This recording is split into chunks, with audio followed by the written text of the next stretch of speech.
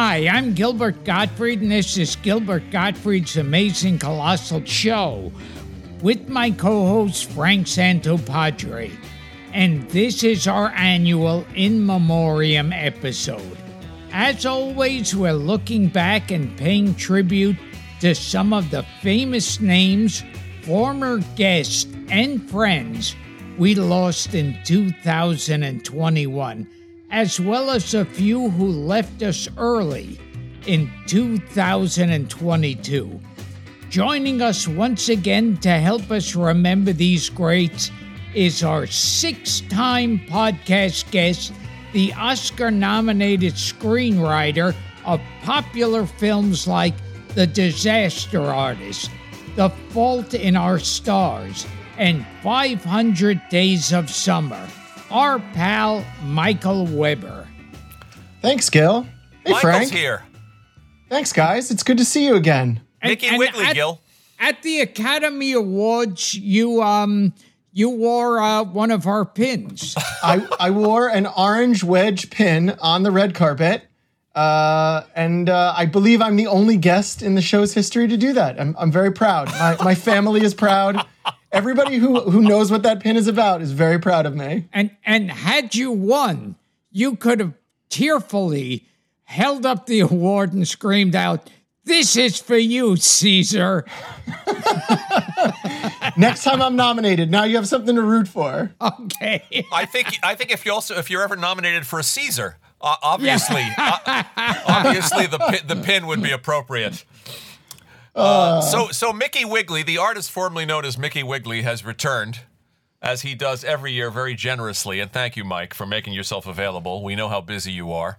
Thanks for having me back. Of course, you're rivaling. You're hot on Mario's heels. I think he's an 8-time guest. You know, Mario sings. I can't hold a candle to that. We're going to make you do a little Carol chanting. Tell us quickly before we get to these wonderful names and these wonderful people who left us. You yourself had a blessed event recently.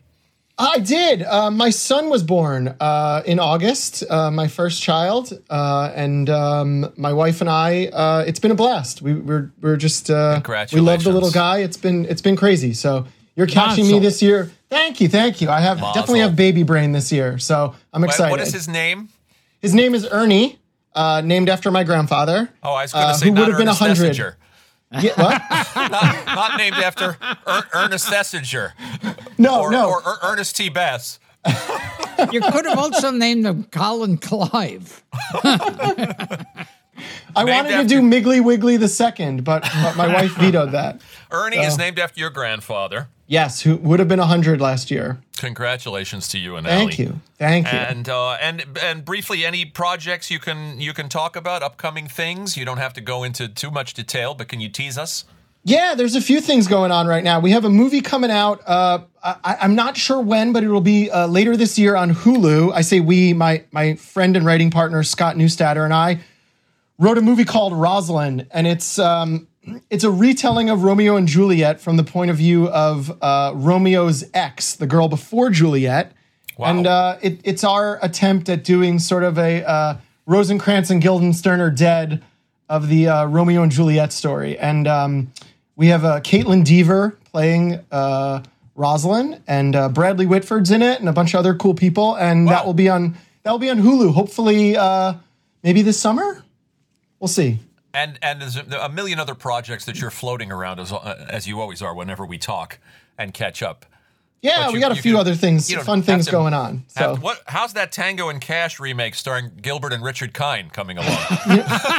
This is going to shock you guys. We're really having trouble with the financing. It's really just no one wants to cut a check for this. Well, Richard is talking to George Clooney, who, as we know, he's good friends with.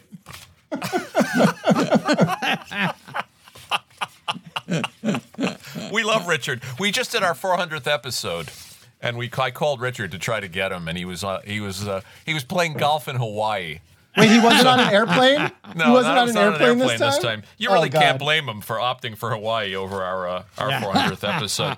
Where would you like to begin here, gentlemen? As we and Michael, as always, has done some research and helped. There's so many names here, so much ground to cover, which I appreciate. Gilbert, how about we start with somebody who comes up a lot on this podcast, and somebody that you knew personally, and I think dined with recently, and we'll bounce around as we always do. The late great Jackie Mason, the man you loused. that Gilbert Gottfried, he loused me. He went there. I never was so angry in my life that he loused me like that. Now, Jackie Mason comes into a story I had that's one of the few things in my life where I say, I'm proud of that. Can't wait. And I saw he was playing at Dangerfields, which has since closed. Yeah. And I knew my mother always was a big fan of Jackie Mason. And so I bought tickets. Thank you, Rodney. I bought tickets. and we went there together, took the 2nd Avenue or the 1st Avenue bus, like it really matters, up there to 70-something Street. And I just remember looking over at my mother. She had a napkin wiping the tears from her eyes from laughing. Wow. And I think that's one of those few moments where I go, okay, that's one time I did something good. That's amazing. You had, two things. You also dined with him not long ago. Yes. Set up by Rabbi Mike. Mike not set Rabbi it up. David. Yeah. Where we went to a delicatessen in Brooklyn, and I was sitting with Jackie Mason eating deli food. Doesn't get more Jewy than that. So he got over the lousing. Yeah. Do you know what that incident was? The original incident? I have no idea. I was probably doing an imitation of him on Howard Stern and saying something I see. crazy. I see. Oh, and I heard 2 stories from his wife that one time he went down to a hotel lobby and it was filled. There were a mob of Arabs in white sheets and the white headdresses, and they turned around and saw him and screamed out, "It's Jackie Mason!" And they all ran over and wanted their picture taken with him. And another one, a guy got in touch with Jackie Mason, and he said, "I don't tell anyone that I'm such a big fan of yours because I belong to the Ku Klux Klan." Oh, Jesus. So he was embarrassed to be a fan of this Jew. And but then I heard later on he resigned from the Klan. There you go. I had no idea there were all of these untapped Jackie Mason stories. Yes. And we were going after him, but unfortunately. 93. Jackie hung on for a long time, and of course we've told the Sullivan story, the infamous Sullivan story with the finger, a finger for you and a finger for you.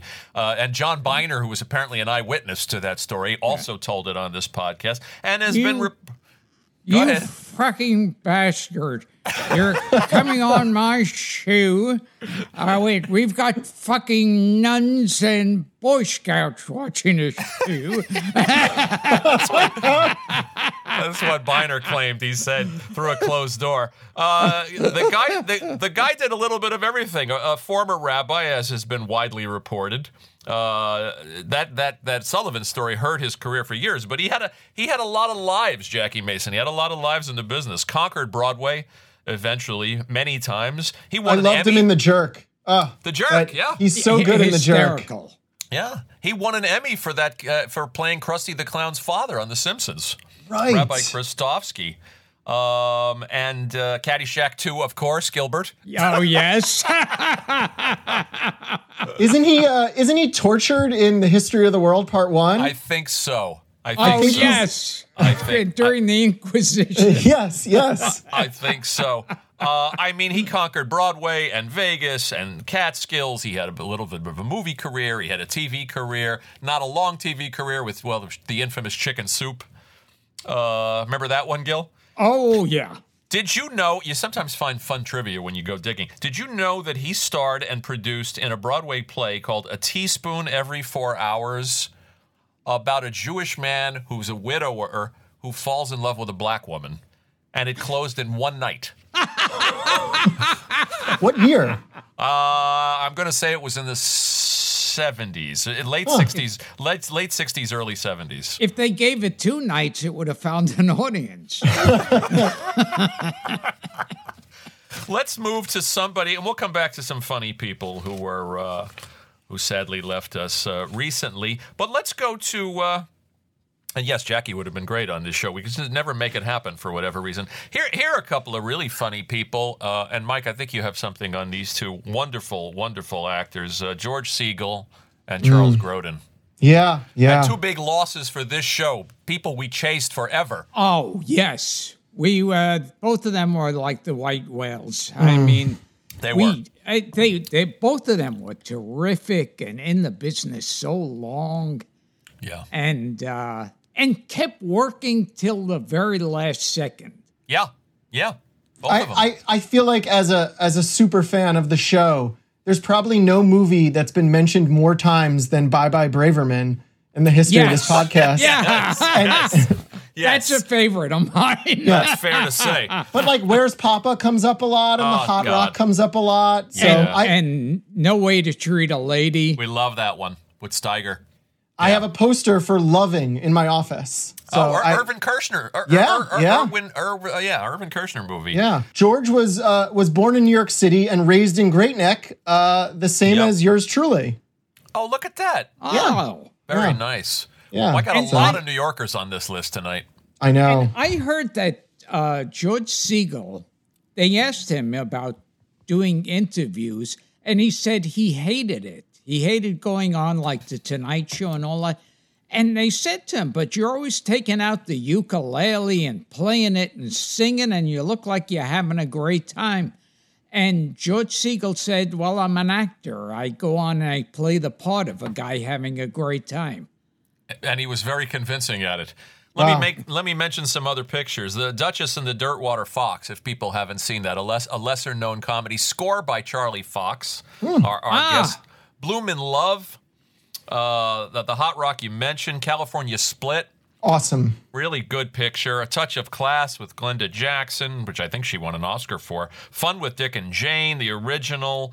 Who's Afraid of Virginia Woolf? You mentioned Where's Papa? The Owl and the Pussycat. No Way to Treat a Lady. Could go on and on. Terrific in Flirting with Disaster. David Russell's film in a small role. You know, I read somewhere he was cast as the lead in 10. That is correct. And then something like within a week of the start of shooting, he dropped out. And, and they cast Dudley Moore. Clashed. Yeah, he clashed with Blake Edwards, which is too bad. And The Blackbird, Gilbert. Oh, my God, yeah. As Sam Spade's son. Yes, and also he was making comedies in those days like The Blackbird and Who Was Killing the Great Chefs of Europe. Oh, with Jacqueline Bisset. Yes. And I'll tell you, the guy did everything. We adored him. We tried to get him. Richard Kind specifically, and I think we've told this story on the show. Yeah. Richard was the one who said to George, "You don't understand. It's a 90-minute blowjob." We tried so hard. He was at the top of our want list. And then mere months ago, Richard Benjamin was back here, and because he was in a film with George called Last Married Couple in America. And Richard says, "Oh, why didn't you tell me? I would have just thrown him in the car and drove him over." It was like a dagger. And a little bit about Grodin.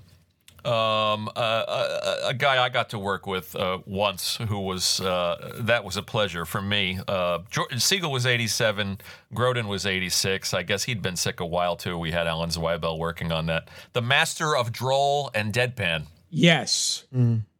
I always, a funny movie, Real Life. Great from one. Albert Brooks. And there's one part, he's operating on a horse. And they give the horse a certain amount of tranquilizer, and he freezes. And Grodin goes, "Oh no, that's too much." That's true. And such wonderful deadpan. He always was. So what a body of work, too. Heaven Can Wait, and you mentioned Real Life, and The Heartbreak Kid, Drew's daddy's, Bruce J. Friedman's story, which is the movie's turning 50 this year. Wow. Gilbert and I even liked him in King Kong, where he's hammy as hell and chewing the scenery for 2 hours.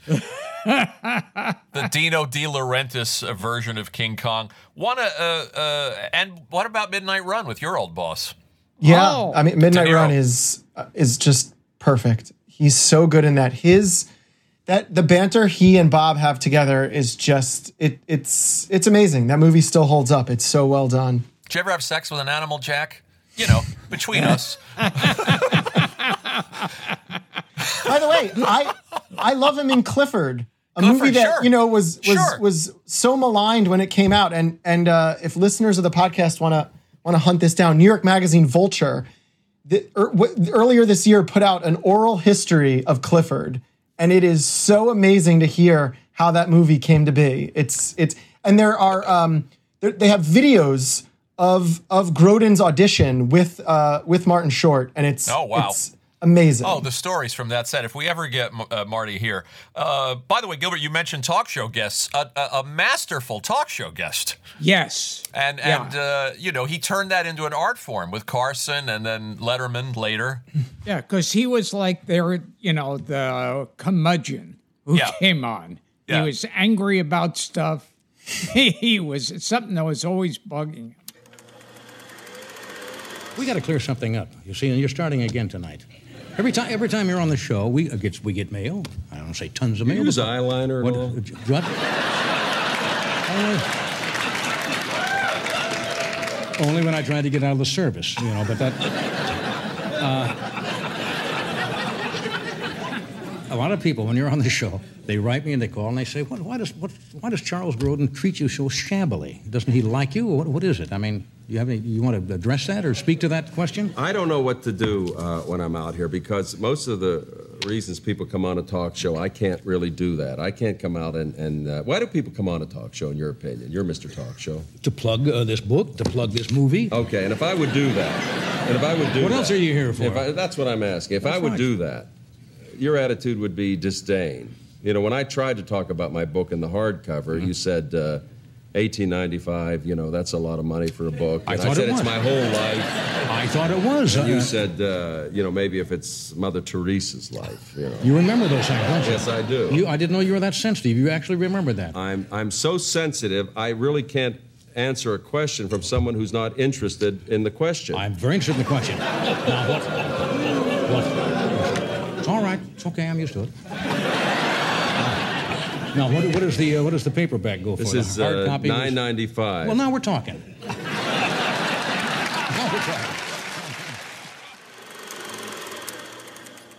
And when he hosted SNL, and it was the first thing I watched when he passed, and I went back and watched it, and he hosted it. You know this, Mike? He played it as if he was completely clueless and incompetent.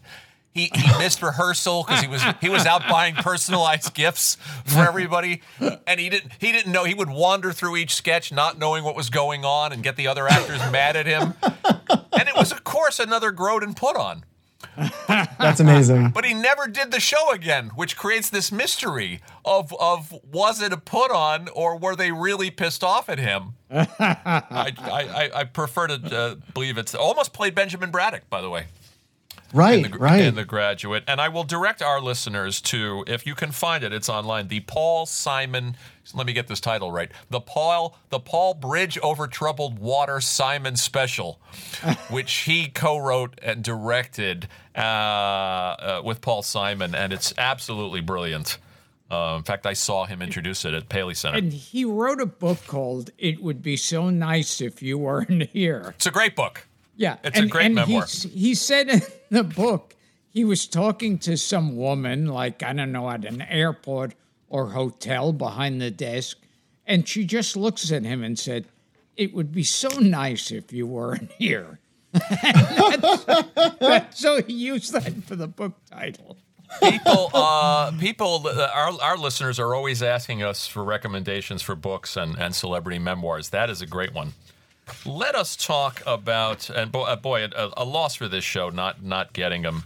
And as long as we're talking about great actors, and I'm segueing around here, we don't have no rhyme or reason as we approach these. We don't really put them into specific categories. Let's mention three legendary actors, and I think, Mike, you did a little digging on these three people, starting with the great Hal Holbrook, who was 95. Wow. Oh, my God. And played Lincoln, I believe, starting in 1954. And played him to the end. Mark Twain. Mark Twain, yeah. Mark Twain. Right, Yeah. Oh, he also right. I misspoke. He also played Lincoln in an NBC miniseries. I always think of him for All the President's Men. That's Deep the Throat. definitive role. But yeah, he did great TV work for such a long time. Great TV work. And good in films like Magnum Force and Wall Street and Star Chamber. And he played Mark Twain thousands and thousands of times. I think he's in the Guinness Book of Records. Wow. Yes, I always remember hearing and Hal Holbrook as Mark Twain, and that would be I grew up on it. I know. It's like as long as we've been alive, he was playing Mark Twain. Yeah, he won an Emmy for playing Lincoln in an NBC miniseries. He also played John Adams. Was it the man who comes to mind? I guess him and James Whitmore. When you hear the term one-man show, Oh, yes. those are the two guys you think of. Here are two other legends that we lost. Here's a guy with a 70-year career on stage and screen, the great Christopher Plummer. Yeah, it's really one of the great Shakespearean actors of all time. I mean, he won an Oscar, 2 Tonys, 2 Emmys. Gil, you're going to love this. Obviously, he's most known for playing Captain Von Trapp in The Sound of Music. And I guess he famously disparaged it for years, calling it The Sound of Mucus. Yes, that was what people say. Yeah, he always hated it, was embarrassed by it. But he said in his later years that, a lot of it came from him being a spoiled brat. Right. He was like a bit of a bad boy when he was younger and then kind of grew up a little. I always thought of him as a Brit when growing up, and he's Canadian. Yeah, he was born in Toronto and grew up in Montreal. Yeah. But not so much success. But he also was sort of like a high and low. Sorry, Gil? Oh, I always thought he was English too, and he replaced. That was another news story. Oh, Spacey. He replaced Kevin Spacey. That's right. Yeah. In that Ridley Scott picture. Yeah, so night before, and he was Oscar nominated for that. That's right. That's right. And the night before I wore my orange wedge pin, my wife and I went to dinner in our hotel, and at the next table, he was there, literally 3 feet away having dinner, and I was too nervous. I wanted to say something to him, and then I was like, oh, I don't want to. I'm going to piss him off, and he's going to want to punch me in the face, so I said nothing. Even though he was 82. Oh, he, by the way, he was 82, and I was probably 39, and I'm sure he could have kicked my ass. I think he was the oldest Oscar winner at 82. Yes, for beginners, which I think the Mike Mills movie, which, by the way, if listeners haven't heard, is outstanding with Ewan McGregor. It's really terrific. I'm writing it down. And I heard a story that he and Julie Andrews. Julie Andrews. See, I was going to say he and Julie Newmar. He gives me the J, and I get it. Yes. This is how long we've been working together. Yeah, he and Julie Newmar. Julie Newmar. He worked with Catwoman. Yeah. He and Julie Andrews. When they were doing one of the scenes, I think it was a camera or something. It was a really big camera, and they didn't have, advanced stuff back then. And they would push it, and the story was it would make a large fart sound as it was moving forward. And he and Julie Andrews would crack up. They ruined a few takes from this farting camera. Gilbert, you've got all these great anecdotes tonight. You're like you're shot out of a cannon. This is great stuff. Plummer had one of those interesting, like, high and low careers because Sure. he could play the Shakespearean protagonists, but then he would star in, like, the Star Wars ripoff Star Crash. And you're like, what's he doing in that? Taking a check so that he could go produce a play in the UK. Did you mention already The Silent Partner? Oh, it's a great one.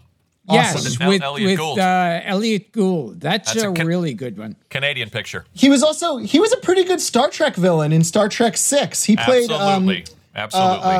Chang, I think the character's name was, but he was really good.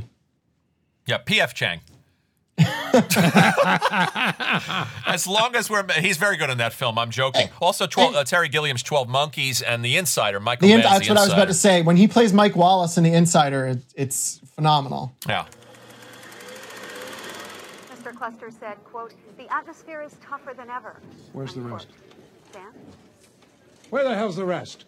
Nebraska football fans voiced their criticism. You cut it. Coming up in Bernard Goldberg's America. You cut the guts out of what I said. It was the time consideration, Mike. Bullshit! You corporate lackey. Who told you your incompetent little fingers had the requisite skills to edit me? I'm trying to band-aid a situation here, and you're too dim to... Mike. Mike? Mike! Try Mr. Wallace. We work in the same corporation doesn't mean we work in the same profession. Now, what are you going to do now? You're going to finesse me? Lawyer me some more? I've been in this profession in 50 fucking years. You and the people you work for are destroying the most respected, the highest rated, the most profitable show on this network. Yeah, I love that picture, by the way. And a movie that we have talked about on this podcast. I think we did a mini episode about it. He played Holmes in Murder by Decree. Yes. With James Mason as Watson. A terrific movie with an all-star cast. And what a career. What a career. I met him backstage at The View. I didn't chat him up long, but I wasn't afraid he was going to punch my lights out. I was just intimidated. I mean, I've been doing this a long time in my career, and I still get starstruck. If you're not getting starstruck by standing next to Christopher Plummer, there's something wrong with you. We will return to Gilbert Gottfried's Amazing Colossal podcast after this. Here's a name. And another guy that we pursued, and he gave us a rather amusing answer for not doing the show, which was, I've done a lot of those. And that was Norman Lloyd, the legendary Norman Lloyd. God, how old was he? 106, my friend. Oh, jeez. And I heard he was in a movie, he was in a Judd Apatow movie. Yeah, he's in Trainwreck with Colin Quinn. Yeah, and someone told me it may have been that one or another one when he was like, 200 or whatever. And they said he'd take the plane by himself. Yeah. And travel by himself. That was Judd. Judd told us he was driving himself to work, to the set. Yeah. He had to be 100. I don't know if that movie more than 6 years old. He had to be 99 or easily 100. Colin Quinn was in a couple of scenes with him in that movie. Told us he knew Babe Ruth. Wow. I saw the numbers. He worked from 1923 to 2015. I know. Jeez. If you think you've accomplished anything in your life, and I say this not to just us, but everybody listening, if you think I've had a pretty busy life, I've been pretty prolific, yes. I've been pretty go to Norman Lloyd's Wikipedia page. You cannot believe what this guy got done in one lifetime. Working with Charlie Chaplin and Buster Keaton in the same movie. Yeah, he worked with Charles Lawton and Charles Boyer and Jean Renoir and Hitchcock. It's an incredible career and body of work. I loved St. Elsewhere. Like I to this day, I still think one of the great TV shows of all time. Just me too. He was amazing. And I think we've asked both Ed Begley and Howie when they were here to tell both us. Said, tell us Norman Lloyd stories. He worked with Hitchcock and Scorsese. I mean, he ran the gamut. He says that Hitchcock helped save him from the blacklist, which I found in my my research, which was interesting. Did everything. Remember, he also worked with Wells. He was a member of the Mercury Theater. So the guy touched every part of show business. He's also a producer and a director. If you Google or you look at his IMDb page, it's quite a rabbit hole. He directed episodes of Columbo. He produced a horror anthology series, Gilbert. He produced Bruce J. Friedman's Steam Bath for television, and died in his sleep at 106. Jeez. Which is how we all want to do this. Yeah. Let us, and again, leaping around with no rhyme or reason. We're talking about great directors here. Just mentioned a few. Two people we lost, and this is us moving on to podcast guests. One we lost last year, and one we lost just recently in recent weeks. Excuse me. And two people that I will confess I am heartbroken over not having back on the show a second time. I think we could have booked these guys twice, if not more, just for whatever reason. And the craziness and the chaos of booking people, sometimes you don't go back through the old roster, through the old archive. Richard Donner, and Peter Bogdanovich, and so much to say about these two guys. And I worked with Peter Bogdanovich, unfortunately, in a terrible movie. And that was a terrible film. Yes, that's what Vincent Price said to me when I said I met him on Thick of the Night. He said, "Oh, that was a terrible show." And I remember when they fired him, I heard this story that there's some rule that the new director who takes over has to call the old director and tell him. And Peter Bogdanovich brought up a story of somebody who replaced like Howard Hawks or Orson Welles or something. And he said to this director who was replacing him, he said, do you know what his name was?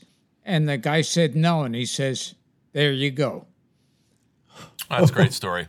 Yeah. What do you have on Peter, Michael? Because there's so much to say. I was lucky enough. I went a couple years ago to an event at the Metrograph, the theater in New York, which is an incredible place. I think you turned me on to the Metrograph.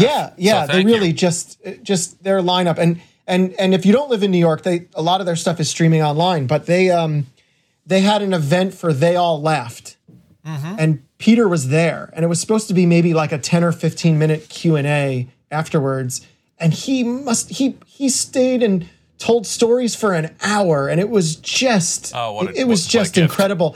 And he said he opened the Q&A by saying that, and he had stayed in the audience to watch the movie, and it was the first time he had seen the picture since Dorothy Stratton was killed.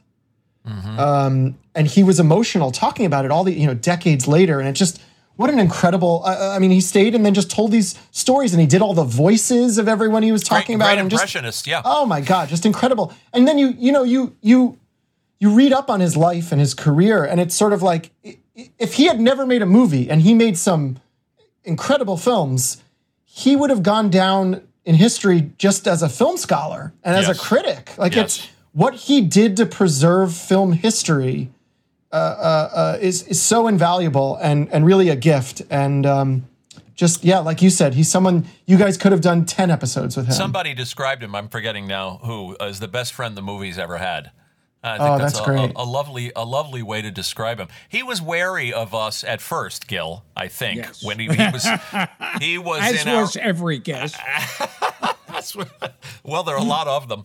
Yeah, you certainly could say that. He was in the old studio at Sideshow Network back in the old days, and there's some pictures that our friend Sean Marek published of Peter sitting there. There's a look on his face like, what have I gotten into with these guys? I think it was so gratifying to us to realize, to see at the 20-minute mark, you could see it in his facial expression that he knew he was in good hands. He knew he was with two guys that were movie buffs and also were so interested in his stories, his impressions of Jimmy Stewart and Walter Brennan and Cary Grant, and he knew everybody. He also knew Chaplin. And Wells, obviously, a close friendship, and Ford, and it goes on and on. Have you seen that Dick Cavett episode with him? And have you seen this with him and Capra? And I think it's John Huston. No, I need to find this. It. Wow. You got to see it. One of our best shows, I think, Gilbert. Yeah, Bogdanovich is one of those. They always talk about like these film school filmmakers, like the ones who really studied on film and they love film. And he was one of those. Like he was a student of film.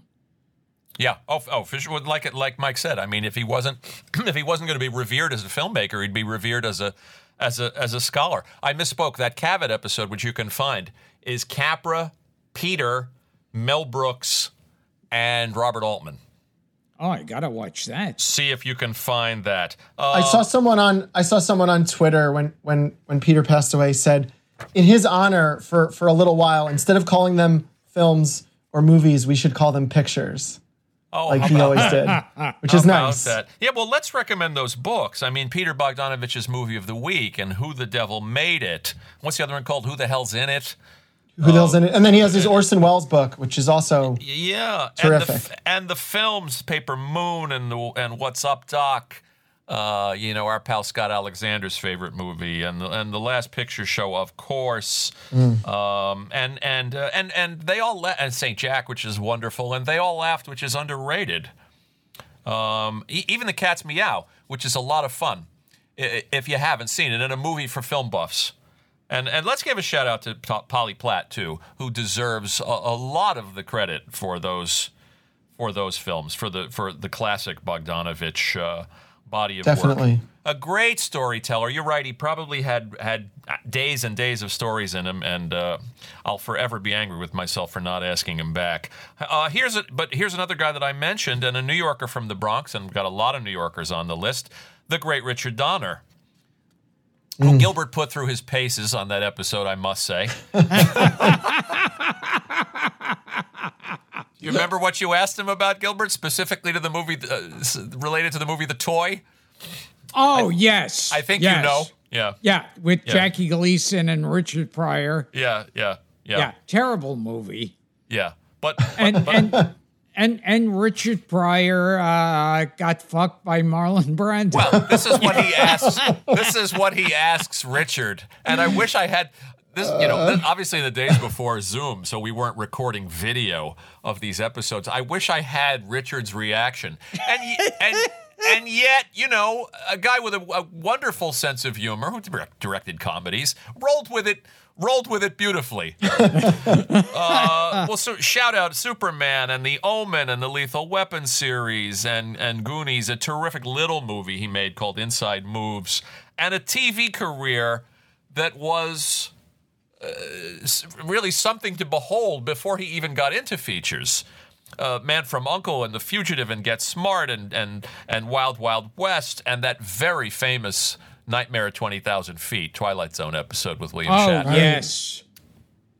And most importantly, he worked with Richard Pryor, and Richard Pryor and Marlon Brando got crazed on coke and then fucked each other. I'm going to do my Jack Benny now because I haven't done it in a while. Now cut that out. Norman Steinberg, our friend, yours and mine, Michael. Norman told me that, maybe told us at lunch, that they used to have, Richard was among the guys that used to get together at Art's Deli in L.A. Right. And he said never was there a mensch. A gentleman like this guy, like Richard Donner. He was beloved, not a dry eye in the house when he passed. And of course, I went back. We re-released it over the summer because he passed. And I went back and listened to it. And what does he say in the last 3 minutes? Sure, I'll come back. he was in L.A. He says, I'll come back when I'm back in New York. So, I always say time is the enemy of this show. Yeah. As well as good taste, but mostly time. I think he doesn't get enough credit because right now, he doesn't. Is there anything bigger than the comic book movies? I mean, they're sort of keeping theaters in business. I mean, they're sort of the only movies that people are going to right now, at least during the pandemic. I mean, they just seem unstoppable as like a pop culture force. And yet, I think Superman 1 and 2 are the best. Well, his those version movies. of Superman 2. Right. Not the Lester version. Yeah. Right. Yeah. But like it's Superman 1 especially, the first one is really just a masterpiece. I mean, really. Well, he told us that if you want to say that he directed the first great, respectable superhero movie. Definitely. But he rescued it from the original script, where he told us they had gags in the script where, Superman's looking for Lex Luthor in or Luthor in a series in a crowd of bald men. And he turns one around and it's Kojak. It's a Telly Savalas cameo. He wanted to respect the source material and the character. So he was, ironically, he was the hero too of that production. And then Schuler Donner. Grounding it made it more real. That shows that the filmmakers didn't have enough confidence in it. No, like they that's thought, right. It's going to look stupid, so we might as well make it stupid beforehand. It was gag after gag, and he said, "Treat it real," and to his credit. And you can, since you're talking about superhero movies, I mean, the Schuler Donner Company and being behind the X-Men, right? Of course, series as well. And as long as we're talking about guests that we lost, here we go, Gilbert. Here's a name. Art Matrano. And for those who don't know,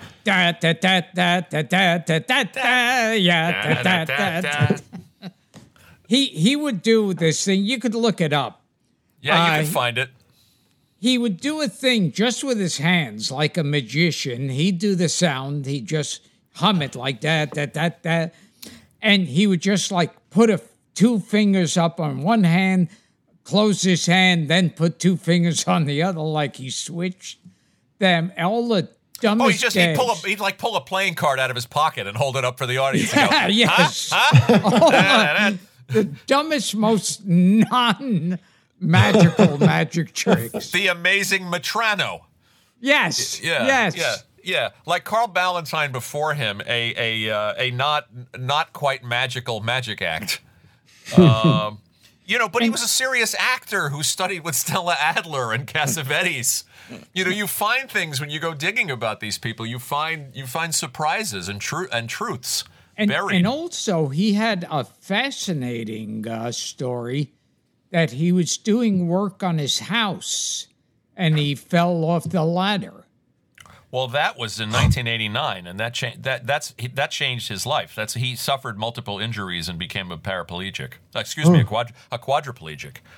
And it was Joe Bologna, the actor Joe Bologna, you talk about a mitzvah, who worked with him for months, helped him out of depression, and worked with him on writing a one-man show about his tragedy. And helped him, and he got on stage. I didn't see the show, but at one point during the show, he gets out of the wheelchair and walks for a couple of seconds, which was obviously a major turning point for him. Doing that digging, I found out that Bologna had done this for him. Which I think flew under the radar. I certainly didn't know about it. That was a turning point. Obviously, a tragedy that befell him. He continued to work, not as much. He was a writer, Gilbert, on that Lohman and Barkley show out of L.A. that we talked about, that Barry Levinson was on, and John Amos, and Rudy DeLuca, and Craig T. Nelson. Remember those guys were a team? And Fine and Dandy is the name of the song, by the way. Yes. that people have wondered all these years. Da, da, da, da. But also Barney Miller, Mod Squad, Bewitched, Ironside. He did a ton of TV. He was in a show. He was with in Han Solo. History of the World Part 1 also. He's in We the mentioned History of that the World. earlier. He's Da Vinci. He's Da Vinci, and he says plays Da Vinci. he says, all I have are backs. Okay, everybody on that side of the table. That's great, right? Everybody on the other side of the table. And the Police Academy of Films, he's Mauser. Oh, yeah. A funny guy, a brave guy, made a lot of people laugh. A Brooklynite, Gilbert from Bensonhurst. And I think he was a Jew, even though he had an Italian name. I'm going to research that. So, we find a lot of New Yorkers in this research. Yes. Richard Donner from the Bronx, Art Matrano from Brooklyn. And raise your hand. We're going to move on to one of Gilbert's favorite actors here. And somebody who's come up a lot on the podcast. And see, I'm going to use your "he was a Jew" as a segue here, Gilbert. Yeah. Maybe you know where I'm going. It was his be Yaphet Kotto? It would be Yaphet Kotto. Yes, Yaphet Yes. Kotto was a Jew. E-I-E-I-O. and he wasn't someone who converted to Judaism. His parents raised him Jewish. His father, I did the research, his father, Abraham, was a black Jew from Cameroon. Which would make a movie. That's the greatest movie title ever. There you go. Black Jew from Now, also, Cameroon. raise your hand if you knew that Yaphet Kotto was born in New York City, but Jackie Mason was not. Oh, wow. Jackie Mason was born in Sheboygan, Wisconsin. Oh, gee.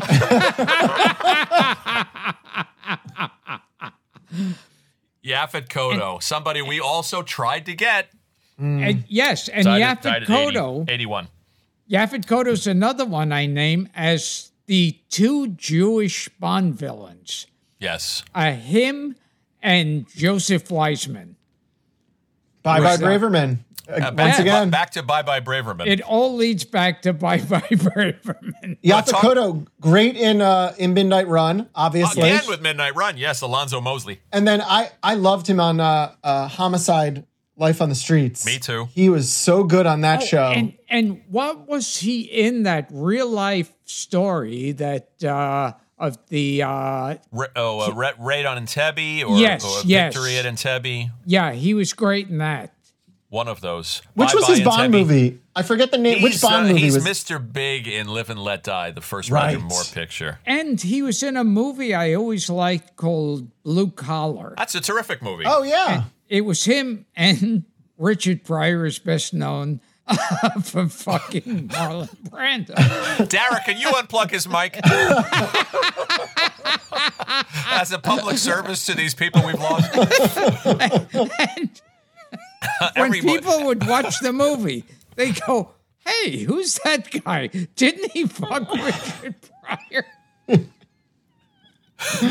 It's on the laser disc. Yes, and also Harvey Keitel, another great actor. That's a terrific Paul Schrader movie. Yeah. Yes. Blue Collar, but also great in Alien. A gritty 70s movie called Across 110th Street. Yes. Recommended. So funny in Midnight Run. He had 3 wives and 6 kids. Interesting life.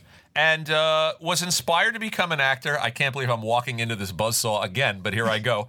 Was inspired to become an actor after seeing Brando on the waterfront.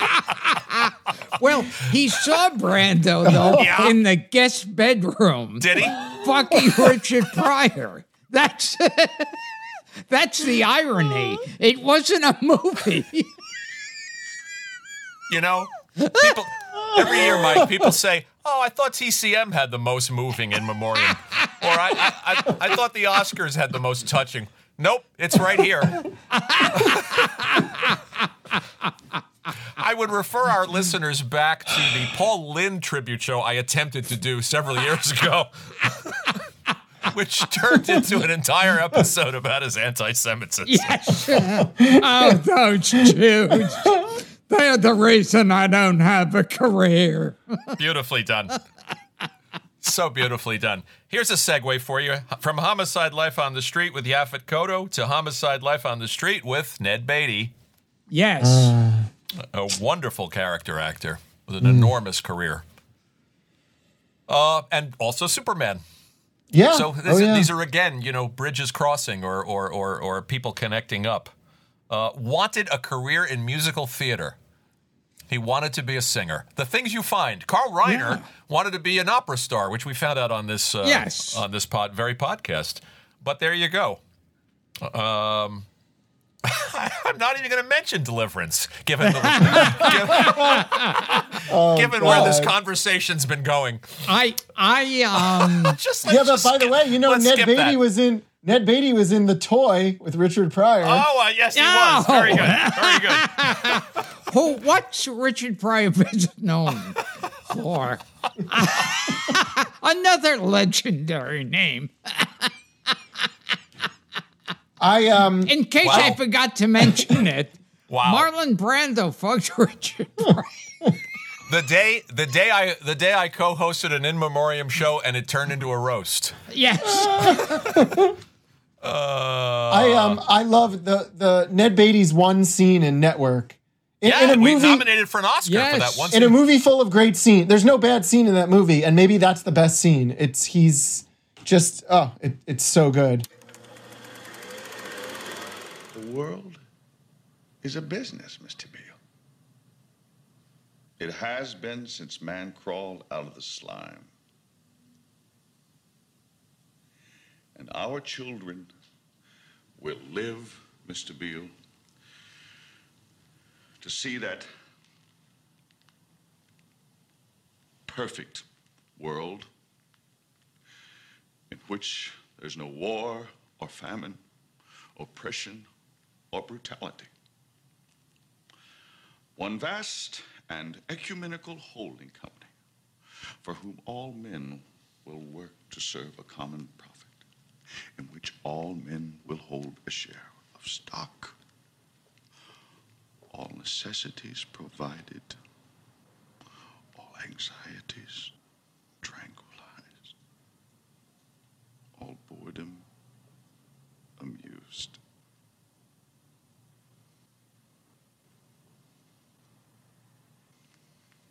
And I have chosen you, Mr. Beale, to preach this evangel. Why me? Because you're on television, dummy. I remember I once was like a guest on the Comedy Awards, and I did this whole bit like when they offered Ned Beatty the part in Deliverance, did they show him page 37? And he said, did they at least offer it to Charles Durning? And Charles Durning was in the audience. And he said to me afterwards, he said, I would have taken the part. I can squeal. That's a great anecdote. Let's point out some Burt Reynolds vehicles he was in after Deliverance. Network, Mike brought up. A great moment. Life and Times of Judge Roy Bean, a movie we talk about on this show and talked about with Stacy Keach. Rudy, very funny in a small part in Spielberg's 1941, a movie I will always defend. Dad, you're ruining Christmas. He worked with Altman, Cassavetes, Lumet. He played John Goodman's father on Roseanne. He was in Silver Streak with... Never mind. Could it have been a comedian? I'm going to turn all the cards over and say it was Richard Pryor. Okay. Who fucked Marlon Brando. All right, Wally Bruner. We will return to Gilbert Gottfried's amazing colossal podcast, but first, a word from our sponsor. Let's move to another great actor we pursued for this show. And Ned Beatty, I always remember he was in, I guess it was maybe Cat on a Hot Tin Roof or something, and he hated both his co-stars. Did he? Yeah. I assume he was playing Big Daddy? Yeah. And not Brick? Yeah. Who could forget the sitcom Siznik from the 70s? Yeah, I That's have what the box set. Our listeners are shouting out, "Don't forget Sisnick," which I just for some reason I remember that Reggie Jackson guest starred on that show back in the things that stick in your brain and you can't pull out. Here's an actor we pursued. He was in bad health for a long time, and just my God, talk about a long career. You were talking about Norman Lloyd's career. Here's a guy that made his Broadway debut at age 6. Late great Dean Stockwell. Oh. Yeah, what an actor.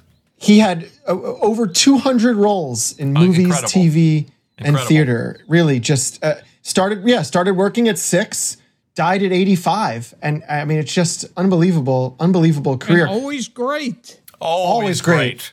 Oscar nominated for Married to the Mob, but probably most known for Blue Velvet and Quantum Leap. Yeah. And was I in a movie with him? Dean Stockwell? Was he in Beverly Hills Cop 2? Hang on, I'm looking. Dean Stockwell's in Beverly Hills Cop 2. Oh, Gilbert. Let's see. Yeah. Uh-oh. Oh, Gilbert. Judge, look at that. He was Chip Kane. Yes. Wow. So I worked, in a matter of speaking. see, Frank's always amazed when I know anything. Especially about your own career. Yes. Did you hang out with him at all? No, never met him. Yeah. What a guest he would have made. He was the kid in Anchors Away, which is mind-blowing. He worked with Sinatra. Yeah, he worked with Liz Taylor, Gregory Peck, Sinatra, Dennis Hopper, Coppola, everybody. Here's fun trivia. Neil Young's famous album, his iconic album After the Gold Rush, was inspired by an unproduced Dean Stockwell script. Jeez. And I know no more on that, but I would like to do a deeper dive. He designed album covers. So did Phil Hartman, by the way. He was a sculptor. He was a very interesting guy with a lot of range. Clearly not a guy who ever took himself seriously, which I think you could see on screen. Have you heard the story? Have you heard the story of how he ended up working with David Lynch? I have not. Please. So David Lynch ran into him in Mexico, and Lynch said to him, "I thought you were dead," and he was very much not dead. And Lynch put him in Dune. And then put him in Blue Velvet. There you go. I read he had dropped out of show business and was selling houses at one point. He was an interesting guy. He would get bored with the business and go do something else. And I have to recommend to listeners on Roger Ebert's website, Sheila O'Malley, who's such a good writer. She wrote this incredible tribute essay to Dean Stockwell's career, and it's magnificent. And when this episode posts, I'll tweet it out again. But it's if you're a fan of his work, it's just one of those tributes that makes you want to just go and rewatch everything Dean Stockwell's ever done. I love him in Blue Velvet. Paris, Texas, another picture people should find. Here's a great actress who left us at 96, just 2 days after her memoir was published. The late great, wonderful, versatile Cicely Tyson. Oh, another legend. And another New Yorker. And another New Yorker, buddy. You got that right. She won a Tony, 3 Emmys, and an honorary Oscar. Yes. I mean, and then like countless awards from civil rights groups and women's groups. Yeah, and, she was an activist too. Oh my God, Obama gave her the Presidential Medal of Freedom. Yes. She won her Tony at 88, which I think she's the oldest actor to ever win a Tony, I think. That's pretty cool. She's the first African American actress to win a lead Emmy. I know that. Right. Won a Tony. Yeah, she several Emmys. Wonderful career. I did not know that she was married for a time to jazz legend Miles Davis. Right. Oh. Yeah. Did you know that, Gilbert? No. I didn't. There's some interesting... she had a 65-year acting career, and yet she didn't start acting until she was 31. Think about that. Jeez. Yeah, late bloomers. Bloomers. And what a wonderful body of work. The Heart is a Lonely Hunter, Sounder. I love Sounder. Sounder's turning 50 this year. By the way, great bodies of work for all 4 of these people. What guests they would have made, I guess that goes without saying. We'll come back to some. I'm going to do a segue here. as long as we're talking about a great actress. And this is a hard one to talk about because Gilbert and I got to know her just a little bit, and she did the podcast, and it's probably or arguably my favorite episode that we've ever done. Jessica Walter, Gil. Yeah, Jessica Walters came on with Ron Liebman. Ron Liebman, and they were. It's like when I was listening to it. I've said it before. I thought it was like watching Stiller and Mira. Yeah, like this funny married couple with the give and take, very quick. Each one played off the other. And it was so much fun to watch. I don't think we ever clicked with a guest, or two guests, the way we clicked with them, as quickly and bonded with them. And it was magic. It was magic to be in that room. I have such warm memories of it. And when I listen to that episode, I laugh and I feel, like I said, a warmth, a wonderful feeling inside. But I'm sad that they're both gone. Yeah. They were great to us. Ron picked up on the vibe. You know, and he says it's Stiller and Mira. They were playing different kind of roles. Ron was playing the curmudgeon, criticizing the show. Yeah, she was saying, stop that, be polite, be kind. Yeah. And they had this thing going. She was playing the good cop to his disgruntled cop. Everything you want in a podcast. I love them instantly. I've told many times on this show what Ron said as I was walking to the elevator, and for all his bluster.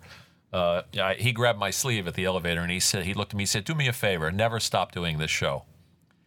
And that was so I get choked up now thinking about it. But a body of work between them. Where to begin? Yeah, I always liked him in The Hot Rock, which is a fun movie. Also, George Segal is in that. Yeah, and Paul Sand, who we had here on the show. Yes. And she was in Bye Bye Braverman. She is. That's right. It there all you goes go. back Once to again. Bye Bye Braverman. She could do drama. She could play a scary as hell character like and play Misty from Me. Underrated. That movie's great. Really underrated. Don Siegel. And also, and she was funny as hell. And so was he, and he could move. He won the Tony for Angels in America for playing Roy Cohn. So he could move from drama like that to something as funny as the guy in the gorilla suit, the brother-in-law, the brother in the gorilla suit in Where's Papa, or what's the name of that movie? Super Cops. Oh, that's right. Yes, that's Cops. right. Yep. Yeah. Just a versatile actor. He joked with us that most people knew him as Rachel's father on Friends after this whole body of work that he had. And he did not take himself seriously. He let Gilbert break his balls about Mad Magazine's Up the Academy. Yes, terrible movie. And Juan Tan, the dog who saved Hollywood. Yes. Which he's also in. He was the original, I think he was the original Roy Cohn on Broadway in Angels in America. He was. And then I imagine he was great in that. I know. Yeah. I wish I could have seen it. Yeah, she obviously wound up much later in life. We're talking about late bloomers. What happened to her with Arrested Development and Archer? Arrested Development she is iconic in that role. Wonderful. I mean, what they accomplished so much. The two of them. I would have loved to have seen them do something together. She's also great in The Flamingo Kid. So many great pieces of work. Jessica Walter from Brooklyn. Yeah. There you go. And you have any memories of that episode, of listening to that episode, Mike? I mean, that easily like top 5 episode of the show ever. I mean, it's so great hearing them together with you guys. I want to go re-listen to it now. I just remember it being like it was the sweetest. Ron's from New York. Ron's from New York too. Let's not forget to point that out. They were the kind of guests where you go, well, we can just sit back and let them take over. They got up and sang us a song and danced at the end. Yes.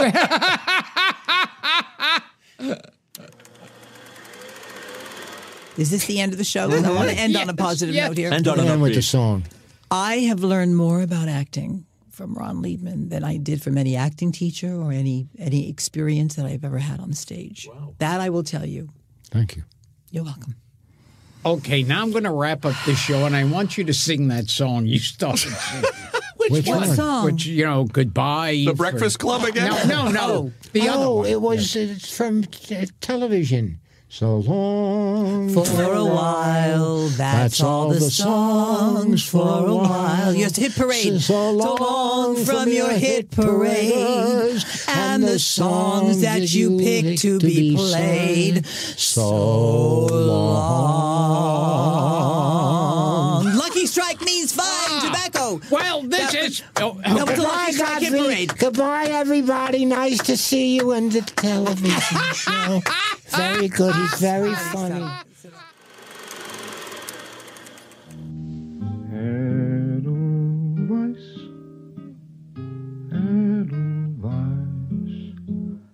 Every morning you greet me.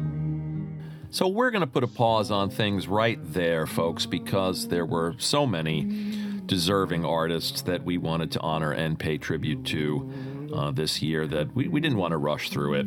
So we'll call this part 1. Part 2 will be next week as we remember some of our favorite character actors and giants like Betty White and Stephen Sondheim, as well as a few podcast guests that we lost, unfortunately, and even 1 or 2 friends that we'll miss dearly.